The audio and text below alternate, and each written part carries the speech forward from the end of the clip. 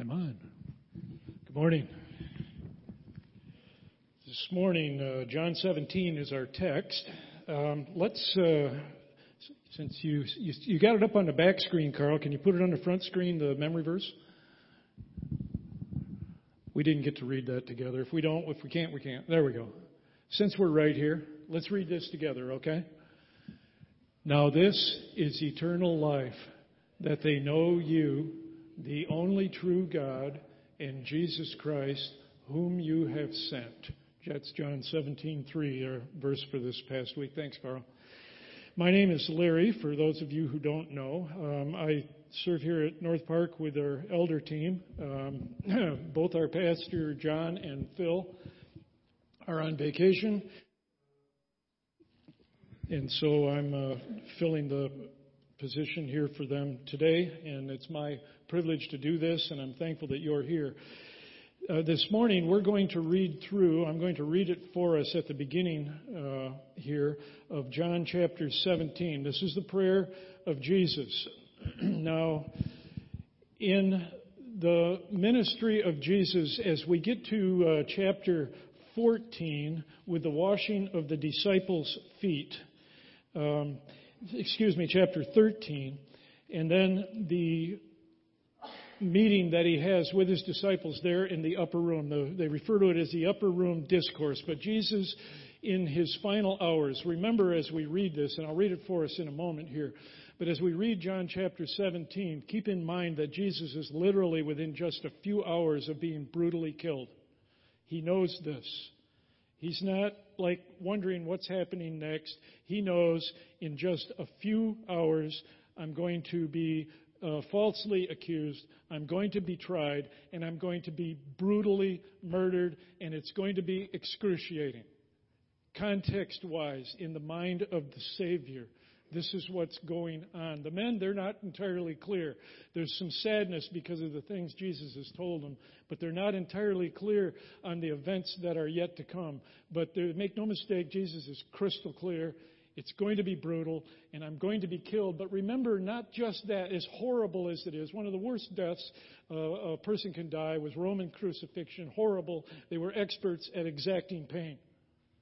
But even worse than that, Jesus is going to be condemned, damned by the Father for the sins of humanity. He's going to bear that on the cross to pay the penalty for sin. That's what's coming when we read John 17.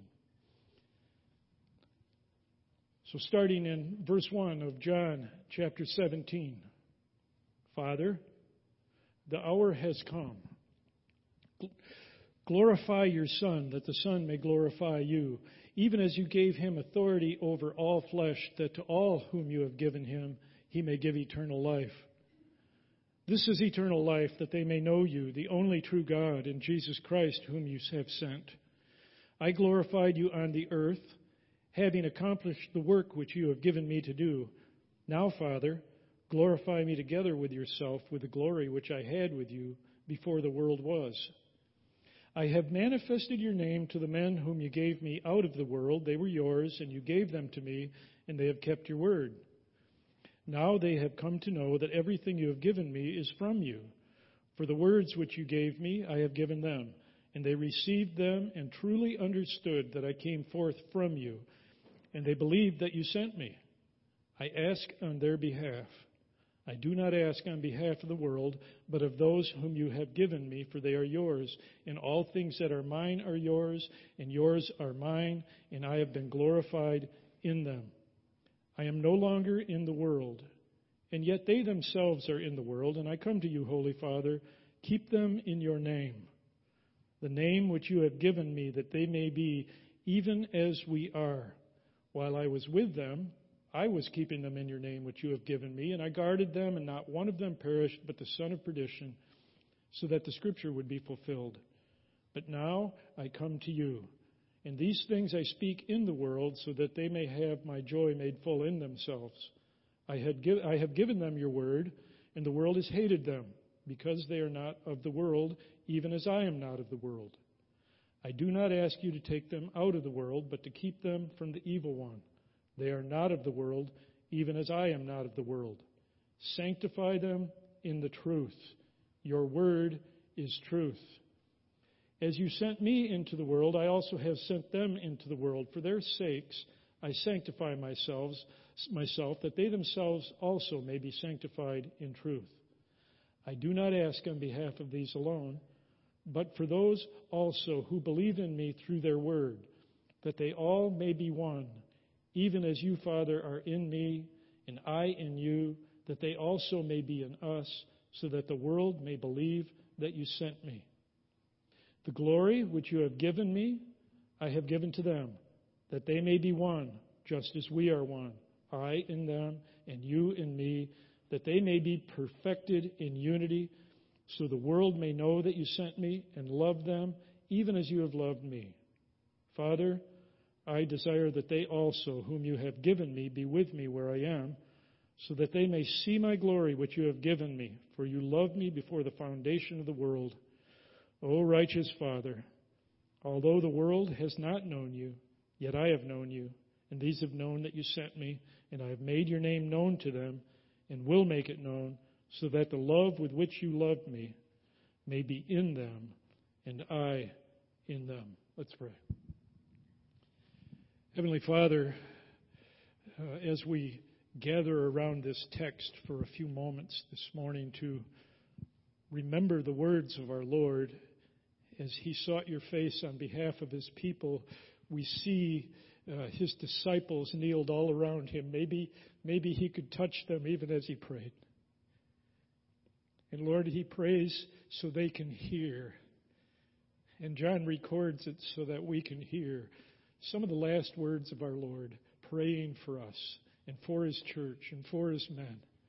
And the amazing heart of our Lord in the stress and the duress that he's under, and it's growing this night.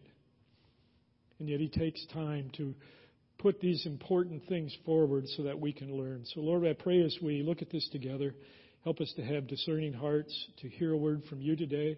May you speak, we pray, in Jesus' name. Amen. Yeah, it's a powerful prayer.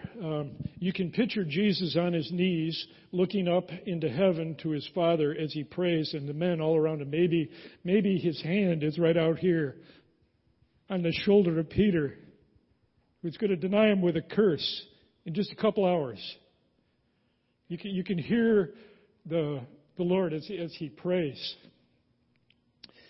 And there's a lot here, and we're not going to deal with a lot. There's really only 3 or 4 verses that I want to zero in on. But what I wanted to do first to maybe help us a little bit in regard to this book of John is define 3 or 4 words for us. It's very helpful, I think, as we study our Bible and together as a church as we've been reading through the text. One of the texts that we read this week was John 17. And so it can be helpful. So here's some words. So there's the word world or cosmos in the original, but world. So if you go to 17 verse 5. Now, Father, glorify me together with yourself with the glory which I had with you before the world was. The glory which I had with you before the world was. That word world, before the created order.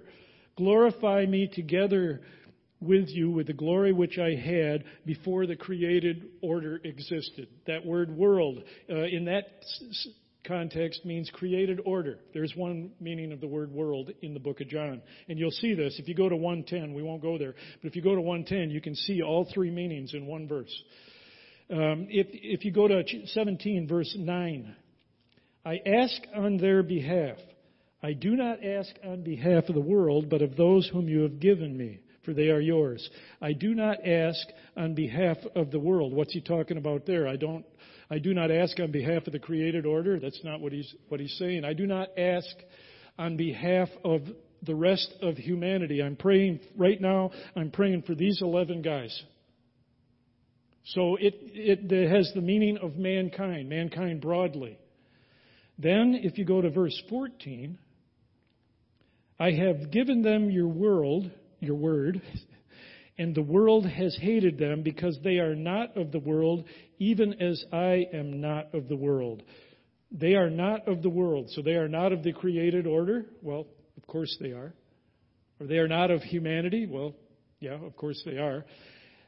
They are not of the world. He's talking about the fallen, sinful world system. They're not of the world's system. And so in John, you'll find those three, and it can be helpful when you're reading and you see that word world. What does he mean here? That word cosmos, what's he saying here? And it can be helpful in understanding in the context of that verse what's being said. So there's one. Another thing that John often mentions, and Jesus in particular in this text, he mentions your name or the name of God. And so he talks about in verse 11 there, I come to you, Holy Father, keep them in your name, the name which you have given me, that they may be one even as we are. The name. What's he saying there? It has to do with the name of God is a revelation of the nature of God. So when you study, particularly the Old Testament, multiple names for God given there. And the reason why the Lord does that is to give additional information about the characteristics of God, of the attributes of God, and so on. So for instance, the name that maybe first comes to mind is Yahweh. Well, I am who I am. I am the God who is. And so the name tells us about the nature of God. One other example, and then we'll move on from this, but one other example would be Abraham when he goes on the mountain to sacrifice his son Isaac, and God provides a sacrifice so he doesn't have to sacrifice his son. When that's all done, the name of God, Yahweh Yireh, or we maybe know it better as Jehovah Jireh, God will see to it. God sees to it. It tells us about the nature of God. God is a God who pre-sees, he has prevision, sees all that could be, and he is a God of provision. He always provides. God will see to it. So his name reflects his nature. When Jesus says, keep them in your name, keep them within who you are. Part of our security, no, all of our security is the very nature of the living God. Father, keep them in your name. Important to understand the term. Glory. I've got two more, glory and truth. We'll look at glory first. Glory, he talks about glory, verse 5. Father, glorify me together yourself with the glory which I had with you before the world was. He talks there in verse 10. And all things are mine, mine are yours, yours are mine, and I have been glorified in them. Glory. What's the glory of God? What's he talking about there? Well, one definition is to reveal or manifest God. Anything that reveals or manifests God speaks to the glory of God. Retired pastor John Piper, he says that it's the beauty and the full panorama of his perfections. All of the perfections of God, all of who he is, that's the glory of God. Jesus manifested the glory of God everywhere he went on the earth. Walking on the sea, glory of God. Multiplying bread and feeding 5,000 people, that's the glory of God. Look at the awesome power of God. Lazarus, come forth, and he lives. The glory of God over life and death is on display. When we talk about glory, we're talking about all the manifest, the full panorama of his perfections. The perfections of God is the glory of God. And then the last one is truth. This word truth. What is truth? Well, one definition can be that which conforms to what is. It conforms to what is, that's truth. The problem is agreeing on what is, isness. And we don't have to get into all of that, but it's the idea, what is the basis for truth? For the believer, then, truth is that which conforms to what God knows. God knows everything. He knows what can be. He knows what might have been. He knows what will be. And he knows what truth is. What conforms to what God knows, it's true. Now, he also obviously knows all lies. That doesn't make lies true. It's the knowledge of the difference between truth and error God knows. What God knows is truth. So here's how we could put it for us then in what we're looking at here. Expressions of the nature and being of God specifically All that the Father gave Jesus to say while on earth, along with all that the New Testament writers would record in the coming years, this in addition to the law and the prophets and the writings. This right here, that's truth. The text of Scripture. And on the basis of that, you can formulate, and they have been formulated, correct systems of thought to now understand what what isness is, so now you can define reality. But in our society and in our day, we've fallen away from that, an understanding of the basis of truth. So then we wonder how certain things get proclaimed as true in our day. This guy, theologian Carl Trueman, he's a Reform guy. He released a book about October, The Rise and Triumph of the Modern Self. Very interesting. It's dense reading, but it's a history of thought. And what he does, he starts back maybe in the 1500s, and he traces key ideas through different thinkers all the way up to our modern day. And we find out in a process of thought how it is that today it can be readily accepted broadly that I'm a man in a woman's body or I'm a woman in a man's body and actually believe that it's true, along with a lot of other foolishness. And it all is the history of ideas that's happened over time. And it started when thinkers started to move away from the truth of God to the creation and other things in the search for truth. It's very interesting. These things don't just happen overnight. While the realities of some of these things have come upon us quickly, they've been developing for hundreds of years.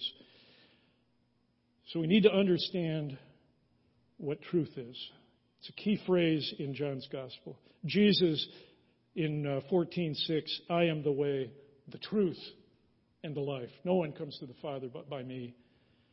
In chapter 1, verse 17, the apostle records grace and truth were realized through Jesus Christ. You want a right philosophical system or basis for your life? Start with Jesus, the Creator God. So now let's zero in a little bit on verse 20, because I want to talk to us then about unity. We'll talk about a basis for unity here first, try to define it, and then talk a little bit about the so what. Okay, so let's work on this a little bit, starting in verse 20. I do not ask on behalf of these alone. Remember, he's referring to the 11 in particular. But for those who believe in me through their word, that they all may be one. Those who believe in me through their, zero in on that term, word. Word. The basis for true Christian unity is unity with the apostles, specifically with their teaching. We're talking about an understanding and acceptance of what the apostles have written, what they have said. The Word of God is what we're talking about. How they were trained by Jesus and what they then pass on to us. In other words, agreement in the truth. That's the basis for unity as far as Scripture is concerned. So there in verse 6, when Jesus said, I have manifested your name to the men who you gave me out of the world, he's talking about, I've instilled in them, I've given them a revelation of the very nature of God. There in verse 8, if we move down just a little further, in verse 8, for the words which you have given me, I have given to them, and they received them and truly understood that I came from you. For over 3 years, Jesus has been teaching them and giving them the very word of God. He also, in his upper room discourse, from one of the things he reminds them is, when I leave, the Spirit will come, and he will bring to mind everything that I have said to you. We wonder how these guys wrote all this down years later. Like John writing 1 John, maybe 60 years later he writes that book. And how does he know or remember all that? Well, it's the Holy Spirit, as Jesus had promised, will come to you and you will recall everything that I've ever said to you. Jesus says, I've given them your words. Verse 14, he says it again, I have given them your word, and the world has hated them because they're not of the world, even as I am not of the world. I've given them your word. And then the last one, verse 17, He says, sanctify them in the truth. Your word is truth. Sanctify. Set them apart in the truth. Your word is truth. And so when he says to us then in verse 20, those who will believe in me through their word, that's what he's talking about. All the things that he has taught the apostles and all the things that the Spirit will bring to mind and will teach them. Those are the things that will unify my people. Here's some for instances. 1 John chapter 1, verse 3. What we have seen and heard, we proclaim to you also, so that you too may have fellowship with us. And indeed our fellowship is with the Father and His Son, Jesus Christ. Here's John, the word that Jesus had passed on to him. He's saying what we have seen and heard. Remember, he's writing this maybe 60 years later. He's saying, I was a young man and I was there. I saw him. I touched him. I watched him eat. I was there. It's true. And if you accept these words that we proclaim, you too can have fellowship with us. You can come into the family of faith. And our fellowship is with the Father and with His Son, Jesus Christ. Another one in Acts chapter 2, remember Peter's sermon at Pentecost. Amazing. So then those who had received His word were baptized, and that day there were added about 3,000 souls. They were continually devoting themselves to the apostles' teaching, to fellowship, to the breaking of bread, and to prayer. They were continually devoting themselves to the apostles' teaching, as Jesus prayed that all who will believe in me through their word, and then they're devoted to the apostles' teaching because it's the very words of the Lord that they're being taught. The basis for unity is the gospel. It's the unity with the apostles and especially their teaching. Here's one more from Ephesians. This is Paul writing to the Ephesians, those who have come to faith, so then you are no longer strangers and aliens, but you are fellow citizens with the saints and are of God's household, having been built on the foundation of the apostles and prophets, Christ Jesus Himself being the cornerstone. The unity that we want to practice as believers is a unity of people who are under the truth of God and have accepted the gospel as given in the Scripture. It's the basis for true unity. That's why wherever the gospel has went, wherever it's been received, nations are changed. People's lives are changed radically because the gospel changes things. The basis for unity is agreement with the apostles, acceptance of the prophets. It's the Word of God. That's what it is. So if we want to define unity then, let's look at verse 21. That they all may be one, even as you, Father, are in me, and I in you, that they also may be in us, so that the world may believe that you sent me.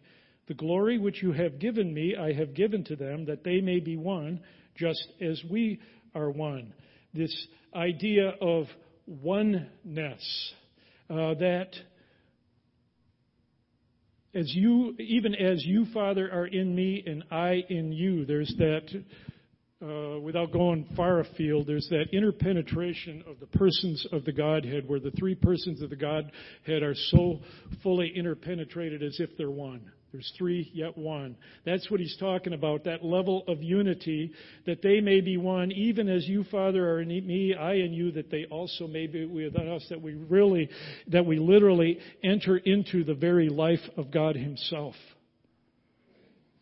So when we're defining unity, we have to talk about shared apostolic truth, that is the gospel, as given in the Scripture, and then also a shared divine life. In other words, rebirth in Christ, because it's what the gospel teaches. It's how we come into unity with Christ and with the Father. And then we're adopted into His family. And we're brothers and sisters with Christ. And we're now brothers and sisters with one another if we know Christ. That's what true unity is. So it's a sharing in the truth of the gospel.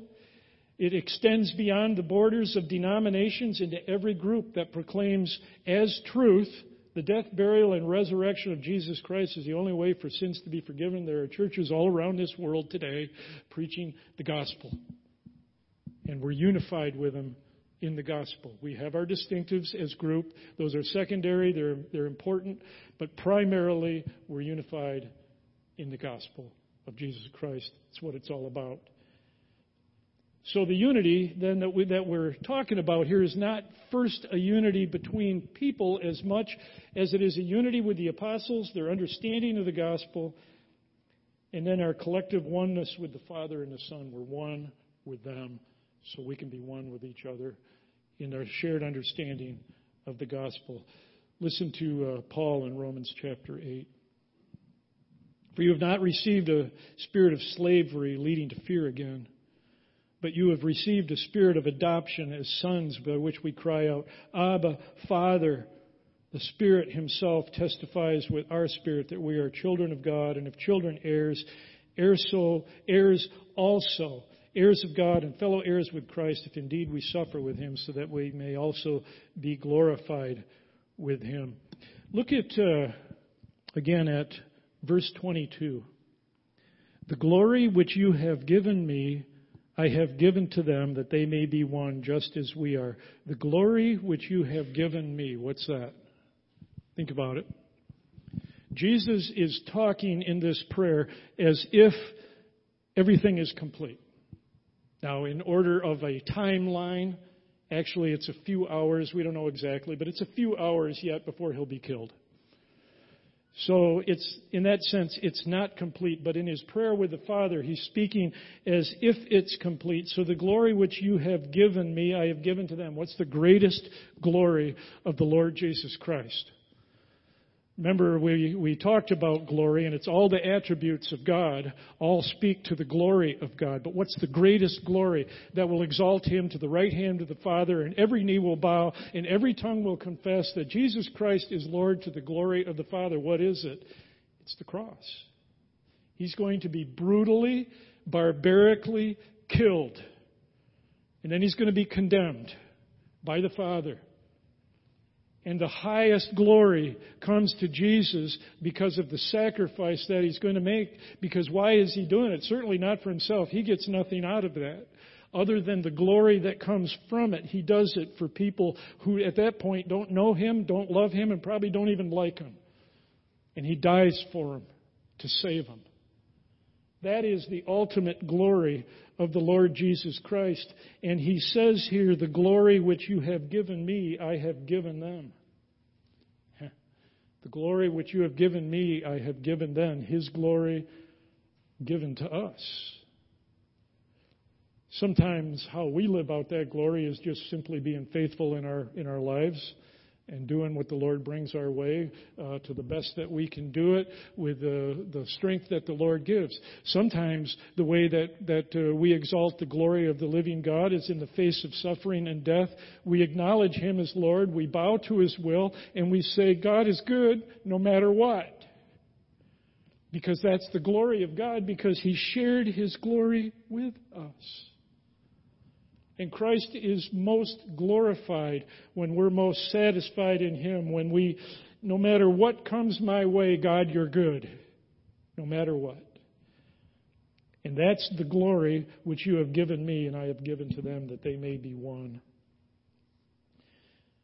So unity centers in the church, centers around a common truth, Scripture, and a common life. That is, rebirth.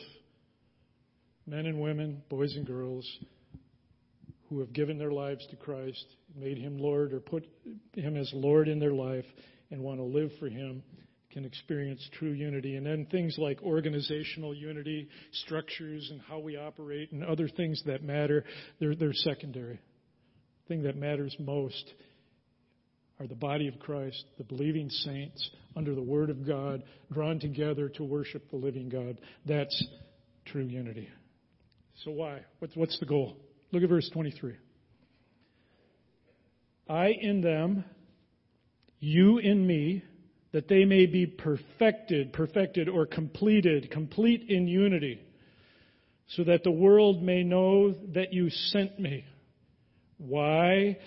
this prayer for unity so that the world may know that you sent me. If there's anything that our world needs today, it's a true knowledge that there is a God in heaven and that Jesus Christ is Lord and He is a Savior that's offering salvation to all who will come. And the goal of our unity is to put that on the display.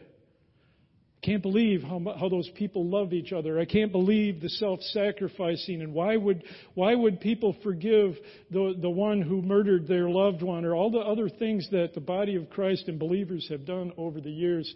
It is the idea to put on display the glory of God and what He has done, that the world may know who Jesus is. That the world may know that you sent me and loved them, even as you have loved me. The very prayer of the Lord Jesus Christ in His last hours was that the visible unity of His church would be such that those outside the faith would see it and be challenged by the truth and beauty of the gospel.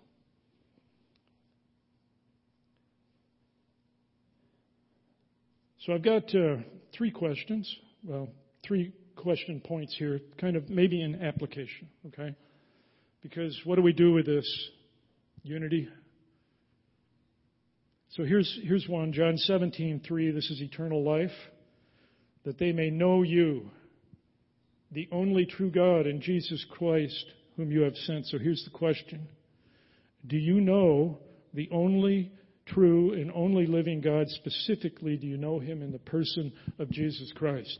And I'm not talking about some sort of intellectual assent that, well, yeah, you know, I've heard the stories and I agree. Maybe even agree it's true. It's not what I'm talking about. James mentions the fact that you believe God is one. You do good. Even the demons believe and tremble. It's more than just information. Have you submitted your life to the gospel of Jesus Christ? That's our prayer for each one of us today. And if you haven't, if you don't know Christ, we would love for you to know, and we'd love to share that with you. Because ultimately, bottom line, that's what this is all about. Or the rest of everything I've said is totally irrelevant. No Jesus, no unity. Not ultimately. Doesn't make sense unless He's the foundation. Question number 2. Can you say that you love the saints? I'm talking about the saints in your church. The ones you sit by, the ones that you work with, the ones that you know at work and other places. Can you say that you love the saints? Listen to Jesus now. He's going to give us an 11th commandment. Jesus would have been there when the first 10 were given. He's God. He can give us a new one. John 13, verse 34. A new commandment I give to you, that you love one another, even as I have loved you, that you also love one another. By this, all men will know that you are my disciples, if you have love for one another. Do you love the saints? That's the question. It's a command of the Lord, so it's not an option. But it's a good question for us to ask ourselves. Do I truly know the living God in the person of Christ? And do I love the saints? Am I willing to sacrifice for the saints? And here's the last one. Are you committed, we looked at this text, are you committed to the apostles' teaching and the fellowship and the breaking of bread and the prayers, Acts 2? Are you committed to the apostles' teaching? Are you committed to the book? To the teaching and to the prayers? And it's a good self-examination question, but remember, without it, there's no unity. Because the foundation, one of the foundations of unity is the Apostles' Word. And without it, we have no life, and without life, we have no unity. If we're going to be united believers, we have to be people of the Word. And so the Apostles' teaching, and then the fellowship, and this for those who are online with us. We have every reason to gather with the saints, unless our health keeps us otherwise, to gather with the saints in worship and the breaking of bread and of prayers as a priority in our life. Organizational unity is related, but it's not the same thing. Unity is first in the gospel and the changed life it brings. Then we unite in local church fellowship and live it out as best we can. Well, kind of bringing this together here. As Carl Trueman in his book, when he finished that, it's pretty dense, maybe 400 pages of description of a historical thought. But when he gets to the end, it's been all descriptive, describing what he sees has happened. He gives some initial thoughts forward. Maybe he'll write more in the future, I don't know. But he says this, first thought, the Christian faith is first and foremost doctrinal. Doctrine. It is. Because if we don't believe right, we can't live right. We can't be united right. And so the Christian faith is first and foremost doctrinal. And then in light of that, Christian community is of paramount importance. And one of the most important things in our life is Christian community. Because it's in community that we learn the Bible together primarily. Now, I love to study, and God has blessed me with a fairly significant library that I'm thankful for. And so I spend a lot of time reading and studying. But every idea that I ever have related to the Scripture, you know where it gets tested? Right here. With you, with our preachers, with our teachers, because we learn the text in community. It's where we test ideas about the Scripture and about God and about life in Christ. And we do that in community. So you go to Acts 17. You don't have to turn there. But Paul is being pushed out of Thessalonica. He stirred up a riot like he usually does. And so the brothers take him and they get him out of town before he gets beat. And he goes to Berea. And it says in there, and he goes to the synagogue because that's what he normally did. And so he goes to the synagogue and he has opportunity, he teaches. But then the thing that's really interesting, and the Bereans were more noble than those in Thessalonica because they studied the Scripture to see if those things were so, which is wonderful. How do you think they did that? See, they didn't have over 1,000 books and logos like I do at home that they could go home and study and look and see. They didn't have that. They didn't even have a copy of the text. Most. Maybe 1 in 1,000 or something. The synagogue had the text. They revered the text, kept it in a special place. And when you pull out the scroll, you can see all the people stand up because God's going to speak. So Paul, after he leaves, and these noble Bereans that are going to search the Scriptures daily to see if these things are so, they did it in community. The elders, they pull out the text, they read the text that Paul taught, and they discuss and the implications of what he said and the connections that Paul made to see if it was accurate. See, they're studying in community, not just in their own closet. Please continue to read your Bible. Please continue to study. Test your ideas in the body of Christ. That's the point. That they all may be one. Shared love and understanding of the Word of God. And a shared divine life, that is rebirth in Christ. That's what it's all about. Let's pray. Heavenly Father, I thank you, Lord, that we've had opportunity today to look into your Word. Pray that we've been faithful there. Lord Jesus, the incredible fortitude and courage, the resolve that you had when you set your face, decided that it is time, and you went there to die. Along the way, you tenderly remembered us, and you prepared your men for the events that were going to come. And you left these awesome records so that we can know you. And Lord, we just want to say we love you and we thank you for it. Help us, Lord, to be a people that are unified in you, around your word, and live it out in our daily life. Thank you, Lord, that we get to sing praises to you.